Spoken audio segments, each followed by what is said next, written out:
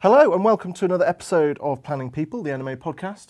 If you're an avid NMA reader, you may have read our most recent analysis of the consolidation market a couple of issues ago, so that is exactly what we're going to discuss today.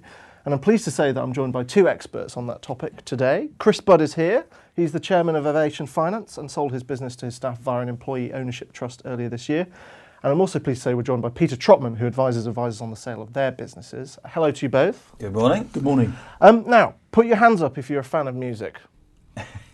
I can see two hands in the air. Actually putting my hand up. Two hands in the air. Nobody comes on this podcast and gets away without doing a quiz. So with the theme of sales and consolidation in the air, I thought tangentially we would do a quick music sales quiz. What's the prize?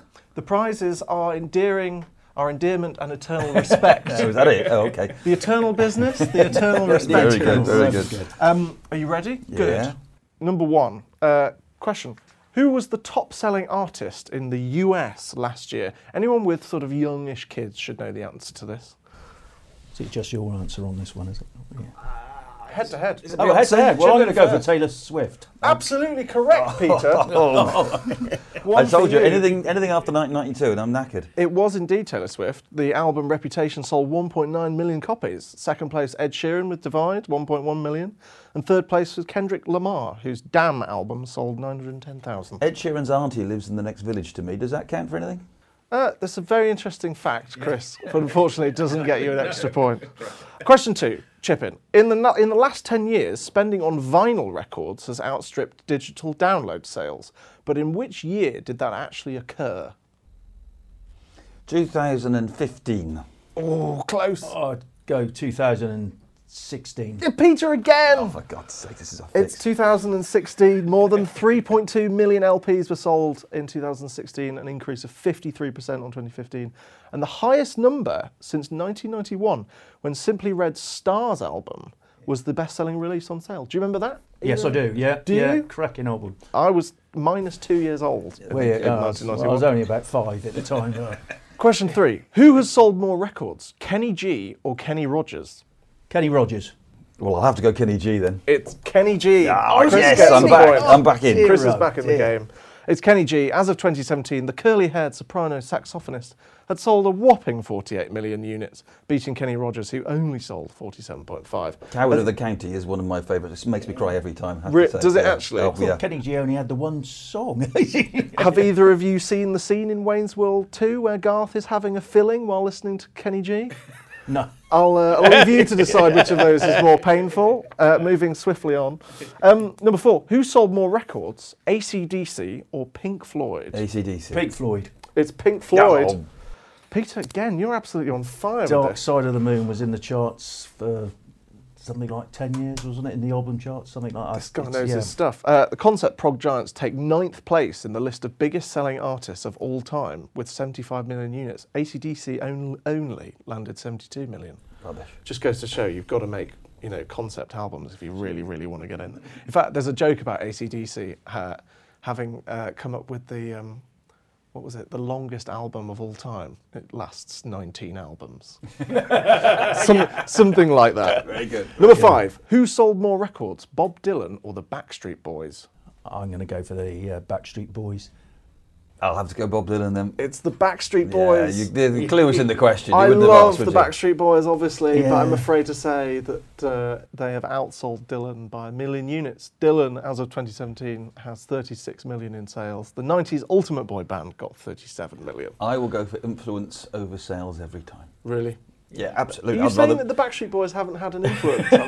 Let's just say not the same as Bob Dylan had. I think that's probably... I wait for the day where the Backstreet Boys become Nobel laureates. Yeah. Are they still going? Possibly a comeback on the horizon. Well, that wasn't about that Mark Wahlberg, was it? No, he was. No, but he was Marky Mark. He Marky did what? quite a few things Yes. before becoming an actor. Yeah. Perhaps some of them aren't worth discussing. Question 6. Some of you may have been to the cinema recently. The film Bohemian Rhapsody tracks the rise and sort of fall of sensational operatic rockers Queen. Have you seen the film? Sensational operatic rockers. Where do you get this from? The question is, Chris, is their song Don't Stop Me Now, which features in the film, currently in the top 100 or not? I haven't got a clue. I'll say yes. I would have gone yes, so I'll have to go no. It is yes, so yeah, Chris gets yeah. a point for that. As of yesterday, the Mercury, May, Deacon and Taylor hit was at 89 in the top 100. Wow. Like a walking newspaper. 40 years after its release. Amazing. And I do remember its release, unfortunately. Yeah. Do you? Well, I mean, it's a great song. 40 years, 1978. And finally, I couldn't let you go without a question on my favourite band, the 1975, who are from Manchester. In 2014, beleaguered music publication NME declared that the 1975 were the worst band in the world. But did their follow-up second album in 2016 go gold? Yes. Yes or no? Yes. No. It did. Gold album Matty Healy, status. 1975. That's correct. Because my daughter went to see them, and then they met Matty Healy on the tube on the way back. You're kidding me. And there was my daughter with the 14, so she had two mates, and my mum, her mum, my wife, and on the tube, and they got very excited because Matty Healy was sat opposite them. And so my wife said, "Excuse me, are you Matty Healy from the 1975? My daughter would like to say hello." You imagine a 14-year-old girl. Oh. they were in tears. Yeah. They got a couple of selfies. It was a real sweetie. Chris, I'm practically in tears hearing this story. I've been trying for years to meet this man. He was a really, really nice guy. He couldn't have been nicer to them. Really? Yeah. Oh, bless him. I might add that NME have just given their hotly anticipated new album 5 stars. It's due out in 9 days. I think we're all excited. Quite a absolutely. turnaround. Shall we move on to the topic No, at it's hand good. for this podcast? Just before we do that, it's actually 4-3 in the scores. Peter, I know you were underconfident about this, but you've actually beaten Chris, Well done, a Peter. self-styled music expert. Lost to a better man. 4-3. We'll move on. We're talking about the sale of businesses, succession planning this week. I have a few questions, and I'll start with you, Peter, if I may. Okay. If I may. We were talking about this before Chris arrived. Chris was late. Lots of IFAs are selling up, and we know sort of anecdotally that it's not always working out and it's not always easy. Where might some IFAs be going wrong, do you think? In selling up? Or selling in the process? Or I think there's several areas, and the first area is that the some advisors don't actually have the information, so they potentially undersell their business. Okay. So they need to look at where the age ranges of clients, where the funds are, etc., client holding, because the marketplace is getting more, I would say, sophisticated in what they're looking at. And I think some advisors need to sort of do a sort of a complete revamp, look at their business from the outside and say, what can I make my business, how can I make it sellable, or what's going to look the best. Where they're going wrong in the marketplace, well, are people out there or companies out there that may be the wrong match for their business. That might be due to they're going from an independent to a restricted environment. It may be the advisor, it's the wrong environment, as in they're used to dealing with this advisor and they've got a completely different advisor spread. But there are lots of areas, and what I try and do is try and match the individual with the company. And we try and look at companies I deal with, they actually get the advisor that's going to be taking on the client base to actually go and meet the advisor, so he can actually see who's going to be actually dealing with his clients. And in some cases, some of the companies I deal with, they actually give the advisor an option to say, meet 2 or 3 advisors from this company, and he can actually pick which is right for him. So there's a lot more to do. The whole thing about people just, selling up, I would say, is don't take the first offer necessarily. Have a look round. But the final adage is, I say to everybody, is if it sounds too good to be true, it probably is. And you get advisors say, well, I've been offered this, and I say, well, if you can get that, then take it. But I would say there's always some small print or caveats behind it. So before Chris arrived, we were talking about the ethics of selling and doing right by clients. This is something I want to ask Chris specifically, because Chris, you sold Ovation Finance earlier this year to your staff via an EOT, an employee ownership trust. Do you believe that business owners have a sort of moral duty to sell to their staff rather than taking the money and running, so to speak? No. To be honest, I don't think I would want to suggest tell other people what to do. Okay. If somebody wants to just take the money and run, that's entirely up to them. Clients can always leave the new advisor and go and join somebody else that's more right for them if it's the wrong sale. That's the risk you're taking. I would say, never mind the moral obligation, it's just a better thing to do for them. This is the thing that I've been trying to tell everybody about employee ownership trust. It sounds like a really lovely, generous thing to do. Actually, it's not. It's good commercial sense. You sell to the trust at an independent market value. So you get a market value for your business. And you get to leave a legacy. So you get the best of both worlds. So you can sidestep that moral issue by deciding that it's a good thing to do for you anyway, and have the moral high ground while you're at it. That is the best of both worlds. Peter, I was intrigued to hear what you're saying about valuation. Chris, you just mentioned the valuation issue. You're a small business. You maybe have one other advisor, or you're a sole trader. You have a couple of staff. How do you actually go about valuing your business? How does that work? Because, say, you might not have that.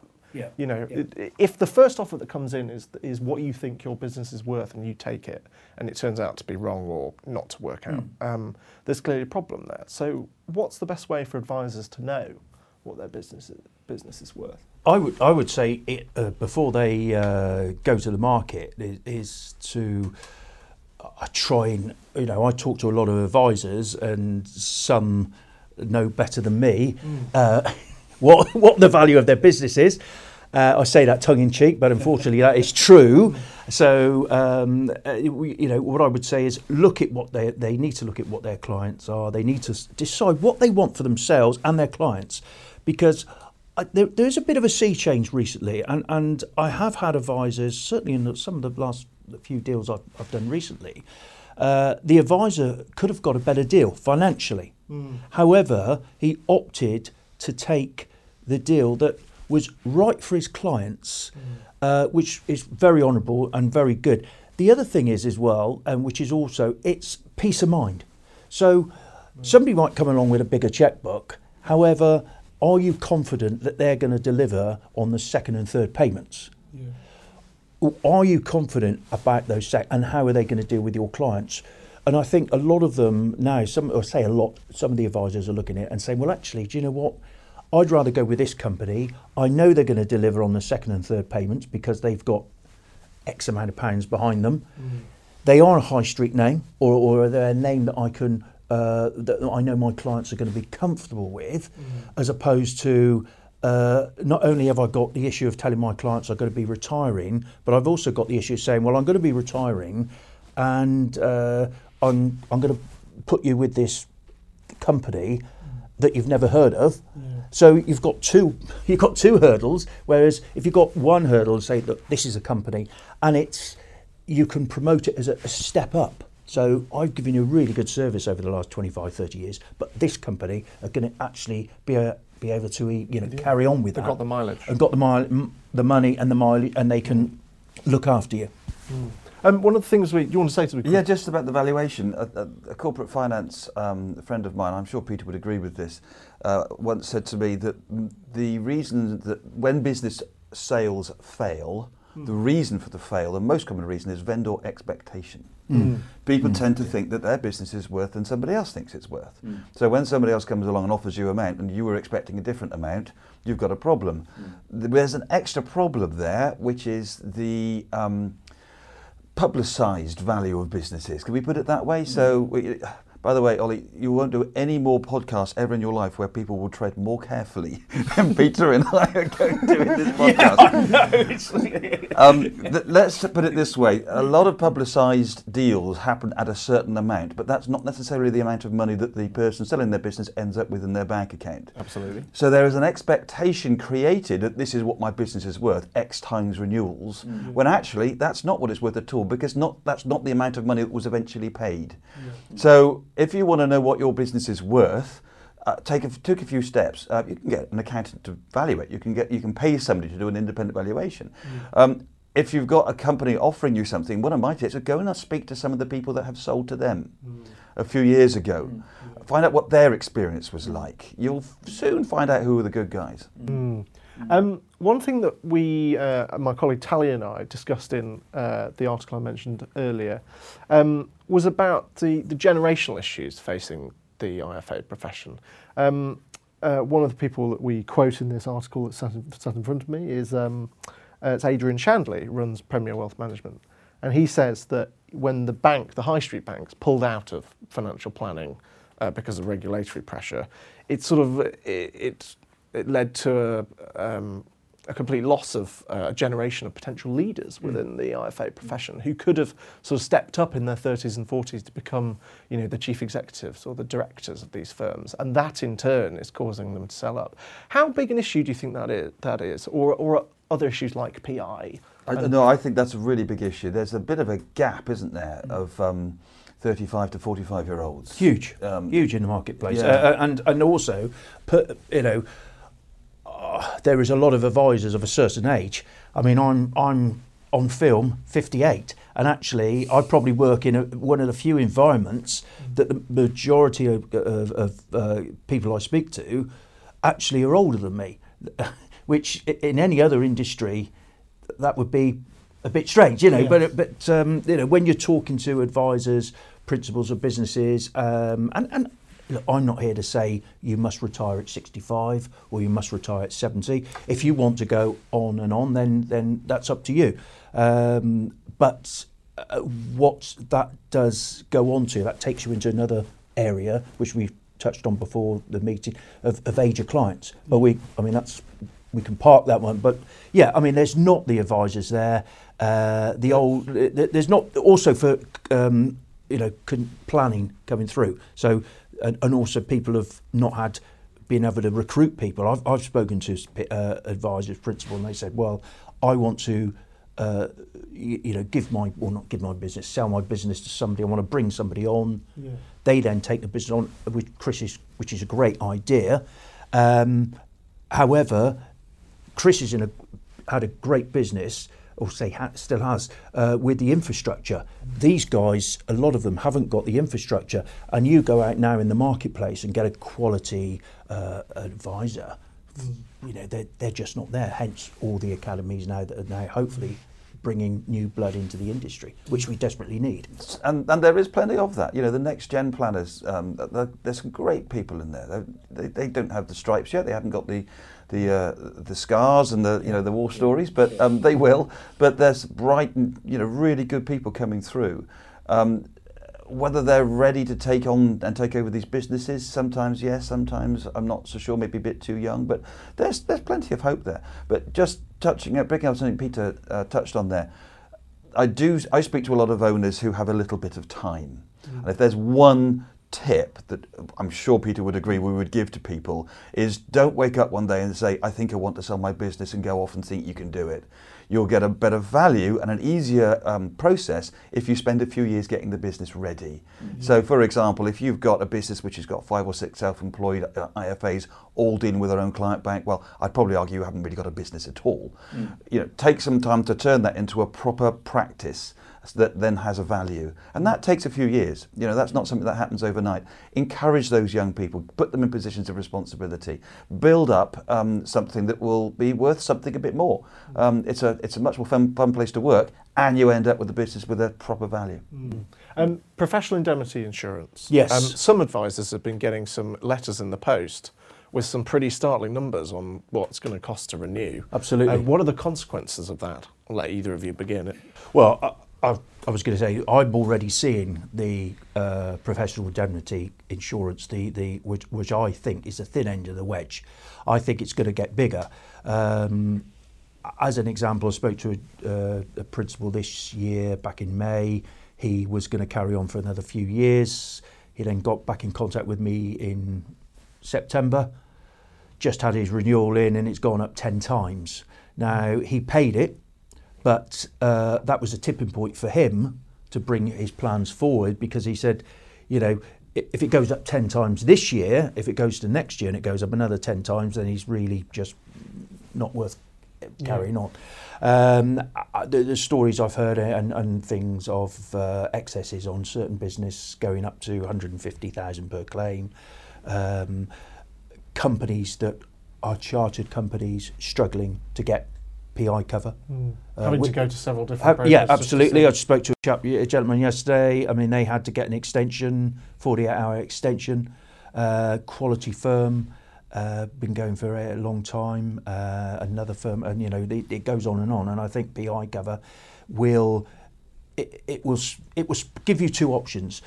People will either say, well, look, I've had enough, I'm going to sell my business, retire, or as a chap I spoke to yesterday, because he's still only in his 40s, late 40s, he is looking at the appointed rep route, which is unheard of really for a directly authorised firm. Do you think that's a phenomenon that's going to increase in sort of popularity? I don't think it's popularity, it's a lack of choice. Absolutely. Absolutely. You've got no choice. It's a salient point. My suggestion would be to anybody who's got PI issues is go and talk to the underwriter. One of the best things I ever did was come up to big city from Somerset, and I had a meeting with the underwriter and explained to him how Ovation works.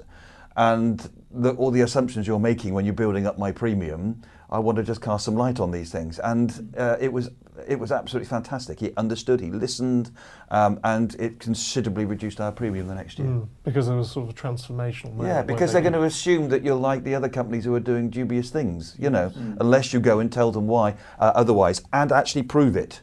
Yeah. It's no you're just saying we're different. You've actually got to prove it. What are your processes? What evidence can you give to say you are a lower risk than another firm? So the one thing that I thought of in response to your sort of PI point, Peter, was that's going to make people panic. Maybe not they're not going to sell overnight, but they're going to think, gosh, there's a ticking clock here.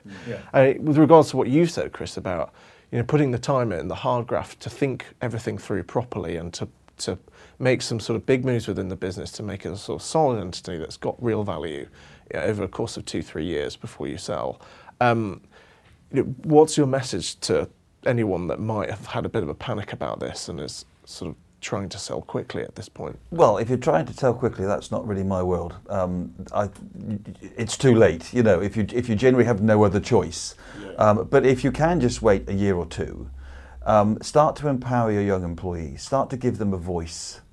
Actually, that's what they want more than money. They want culture over compensation, as Kirsty from Nucleus puts it.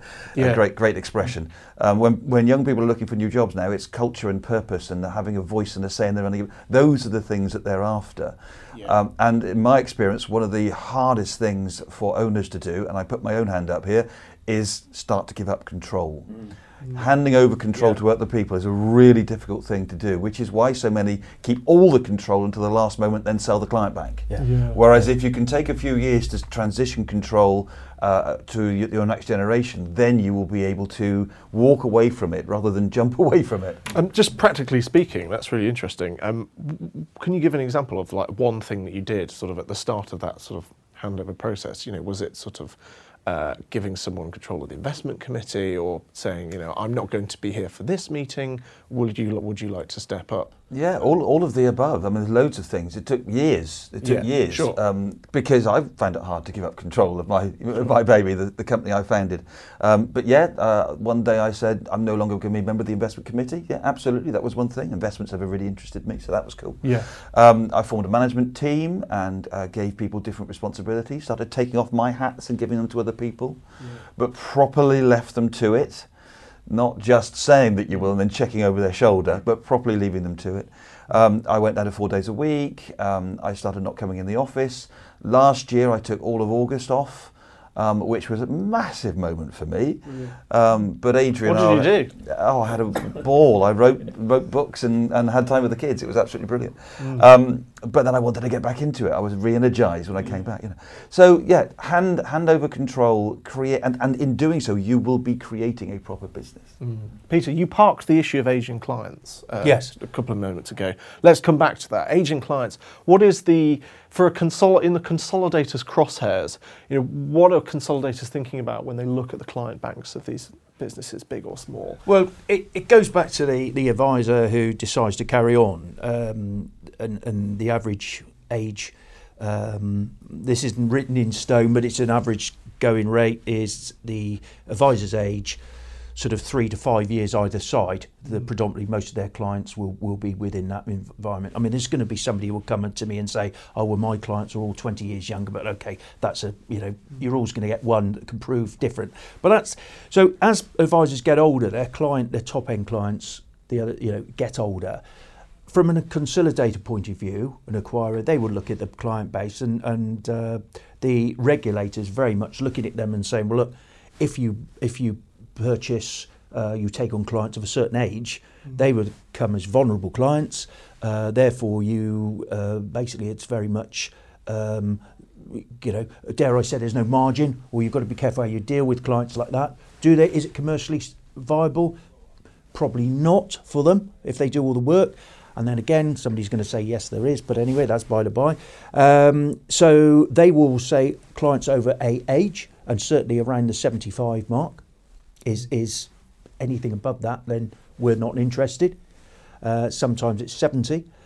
Some companies look at a multiplier of a lower scale when somebody is between the age of 70 and 75. Yeah. So they're really, as everybody is, looking for high net worth. And predominantly most high net worth people in the UK are around probably late 50s into their 60s and into their 70s. So it's a very tight age range. And some advisors need to actually look at, if they are going to go on another 2 years or another 3 years, what is their client base going to look at from somebody looking to buy their business? Is it best to look at it now and say that's an optimum figure? Yeah. Or is that price going to start to come down the other side? Yeah. And does that mean that maybe people have to think about, tactfully and politely, getting rid of some of their clients, so to speak? No, I would say the solution should be to start dealing with the kids. Intergenerational advice. Yeah. Will somebody please think of the children? As Helen Lovejoy says in The Simpsons. If you start involving, sorry to keep going on about this, but if you start involving your young people in the company, those young people, the young advisors, will start dealing with the children of the people that you brought on in the first place, protecting the future of the business. Matching up the generations. Exactly, yeah. And in fact, you may well find that the business is more attractive to your employees than it is to a consolidator.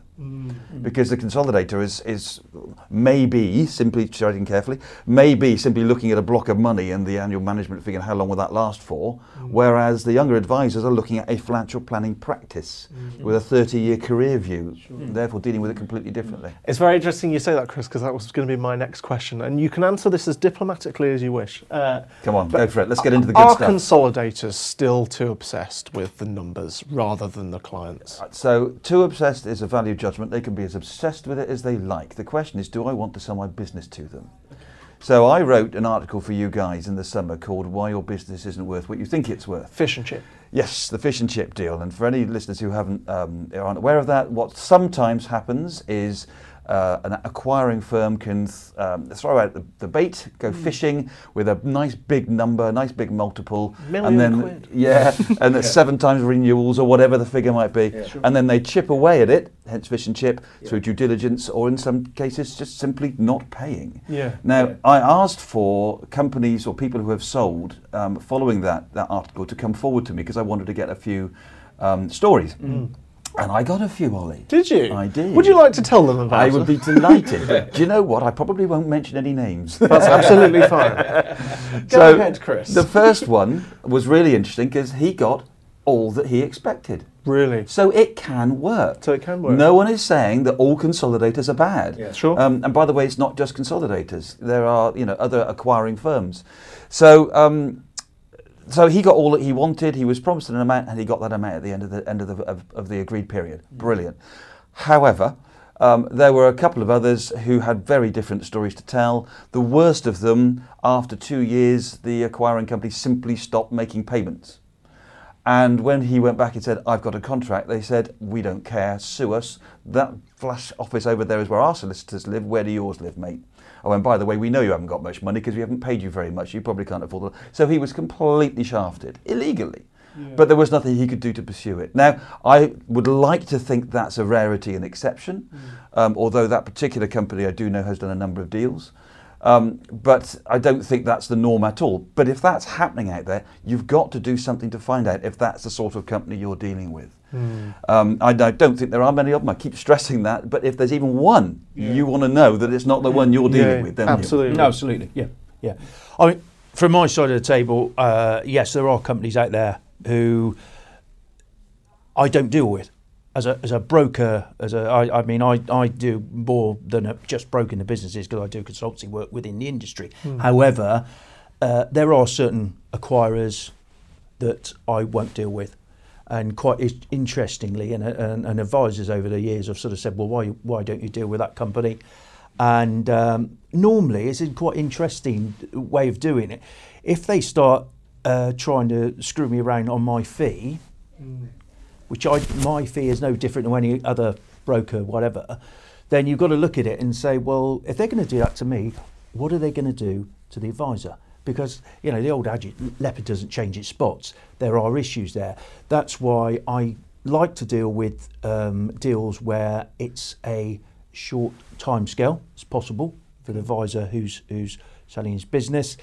I'm not a big fan of the extended buyout where somebody comes along and says, I'll tell you what, we'll give you your advisor fee income over the next 10, 15 years because it's all fraught with issues. How do you know if that company's still going to be going in 7 years or 5 years or whatever? I don't get involved with those type of deals. I just think they're fraught with issues. I think it's all about keeping it simple and also being able to say to a principal of a firm, I have done deals with this company before. They've got a track record of delivering on their promise, and I can sleep at night knowing that chap is retired. His client's going to be looked after, and he's going to get the money. So there are some very good companies out there. However, I have to agree with Chris. There are one or two who. Yes, we. Perhaps we'll leave it at that on that question. A follow-on is, there'll be businesses out there that see the big consolidators and they think, I'm not going to sell to a big consolidator. I can see what's going to go wrong there, or the potential risks or dangers. And therefore, I'm going to sell to a business in the local area that I know or have known for a few years. Are there any dangers in that situation that IFAs need to be wary of? My take on that, and again, I've examples, quite a few examples. I'll give you one example that came. A chap didn't want to sell to an acquirer, decided he got an arrangement with another firm locally, and the advisor, very happy, shook hands on it, and it was fine, and the chap was going to pay him on a ongoing fee-based percentage of his recurring income. All was going swimmingly, and the guy was retired, and the guy who took on his business had a health issue, serious health issue. So, but he'd contracted to pay this chap for 10 years. And he came to me and said, look, I'm in this position. It's all a bit of a mess because I've got to pay this guy, but I can't physically carry on the business.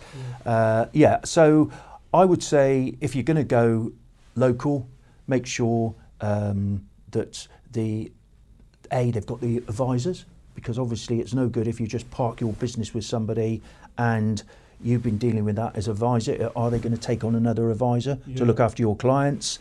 Have they got the money? Is the regulator going to bring something out in 2 years' time that all of a sudden your income that you thought you were going to get for the next 10 years is suddenly halved? Are they going to be able to afford PI in 2 years' time? So, whilst looking at it, selling to a chap who's local and it's all very nice and kept in a very contained area, there's so many outside forces that the local advisor is out of his control. So to put that another way, if I'm saying that the ideal thing is to take a few years and get your business ready, if you don't have that option and you want to sell to somebody local, make sure they have done that. that you're selling to a business that's a business. So if you're selling to somebody else and they've got 5 self-employed people and they're going to hand your clients out to those self-employed people, I wouldn't do that. That would feel to me a little bit risky. But if you, there's a well-publicised merger locally to me, to really good firms who have got really solid businesses, good people, and a really nice match. It can really work. I believe they even took a few years getting to know each other, thinking about it. So take your time, get to know this other firm, ask about their processes, are they going to stick around? Are they a proper practice, a proper business? Just finally, before we started recording, we were discussing the Quilter interview that I did with Paul Feeney, the CEO. And why is that relevant to this podcast? Well, I'll tell you. It's all about the really small firms, which Quilter said were going to be losers in the next sort of 5-10 years. That's a really big firm, Quilter, yeah? Yeah. Yeah, just checking. So, yeah, I mean, they're kind of a big deal, I guess. So they said, that the winners from the race to advise people would be, your regional boutique players and your successful consolidators, and that the people that would lose out, explicitly lose out, would be your small firms. Has Quilter sort of tapped into something there where it's identified a group of businesses that aren't ready, that they're not, they're servicing clients perfectly fine, but they don't have their businesses in the best shape possible? I don't whisper it quietly, but I don't think size is important. So I would disagree that it's the small firm. It's the firm who is still transactional, the firm who hasn't turned itself into a proper business, a proper practice with branding of the business and etc. They're the ones who are going to be attacked by robo-advice. You've got to be doing cash flow, you've got to be doing planning, you've got to be doing coaching to be a proper firm to survive. That doesn't mean to say you can be a small firm. There are massive firms that don't do that stuff. So it's whether you've got your business in the right shape, not how big you are. That would be my view. Peter, do you think we'll be sat here in a year's time looking at sort of yet more acquisitions that have come down the line and a few more disasters, or do you think it's going to slow because of sort of regulatory fears? What are your thoughts on the future? Well, the future is, I agree with the Quilter view on small firms, but when I'm talking about a small firm, I'm talking sort of a sole trader, directly authorised sole trader, who is of an age where he's not got any succession planning, he hasn't got the infrastructure, and to put it in now, it's a bit the horse is bolted, it's too late. So those type of individuals, their business is potentially at risk because there's also a thing called health, and I talk to some advisors and they don't seem to take on that. If you're of a certain age and you were in the old days when you used to sell life insurance, and we'd have all these facts and figures on how many people would get a serious illness or critical illness, etc., over a certain age, and obviously as you get older, that narrows down. So those sort of guys, I think. They will need to do something, and they will need to do something sooner rather than later. Or I get some glib comments from one or two of these guys, and they'll say, "Well, I'm just going to keep going until I drop." And I'm thinking, I don't want to sell to an acquirer because I don't think that's right for my clients. But on the same side, my argument would be to them, well, why are you going to carry on till you drop? That's not exactly good for your clients either. So. The main thing, the thing at the moment that's coming through is the PI cover. If we are seeing the thin end of the wedge and it does increase, then I think in a year's time we're going to see a lot more movement in the advice marketplace. But I think firms the size of Chris and the way he's set it up, I think those sort of firms will only thrive. So I think the very, very small businesses will struggle potentially. I think the sort of the medium regional firms who offer quality wealth management planning, they will thrive because they were just not, they won't want to people don't want to deal with a big company, but if they've got a real quality company with some depth locally, some of these regional firms, Chris Bristol has got several good quality, what I would call 5-star advice firms, and they will be in a very good position going forward. As by this, Chris has got his business set up. Yeah, there's one other type of firm, and it goes back to Peter coming about sole traders that maybe Quilter were referring to. There are quite a few, let's be honest, elderly white men, they tend to be, who are used to earning quite a lot of money for not doing very much. And I know of quite a few who would have, 20, 30 million under management, charging 1%. One gentleman said his approach to advice is, he says he has an open door policy to advice. In other words, he doesn't actually do anything at all unless somebody calls him. He's got 30 million under management with 2 employees. He's earning a lot of money. So why would he sell his business? You know, those sorts of people are going to come under pressure, yes. And if that's what Quilter were referring to, I would very much agree with it. If you've got a decent business setup, which is a real business with procedures and workflows, etc., and culture. You've got the culture, absolutely really strong principles, and you've got a young employees who are starting to get involved in the business, then I think they are absolutely going to thrive. Okay. Well, what a salient point on which to end. Thank you so much, both of you, for coming in. That's really, really, really great of you to do so. If you've enjoyed this episode, then don't forget to check out our back catalogue online on iTunes or on the NMA website.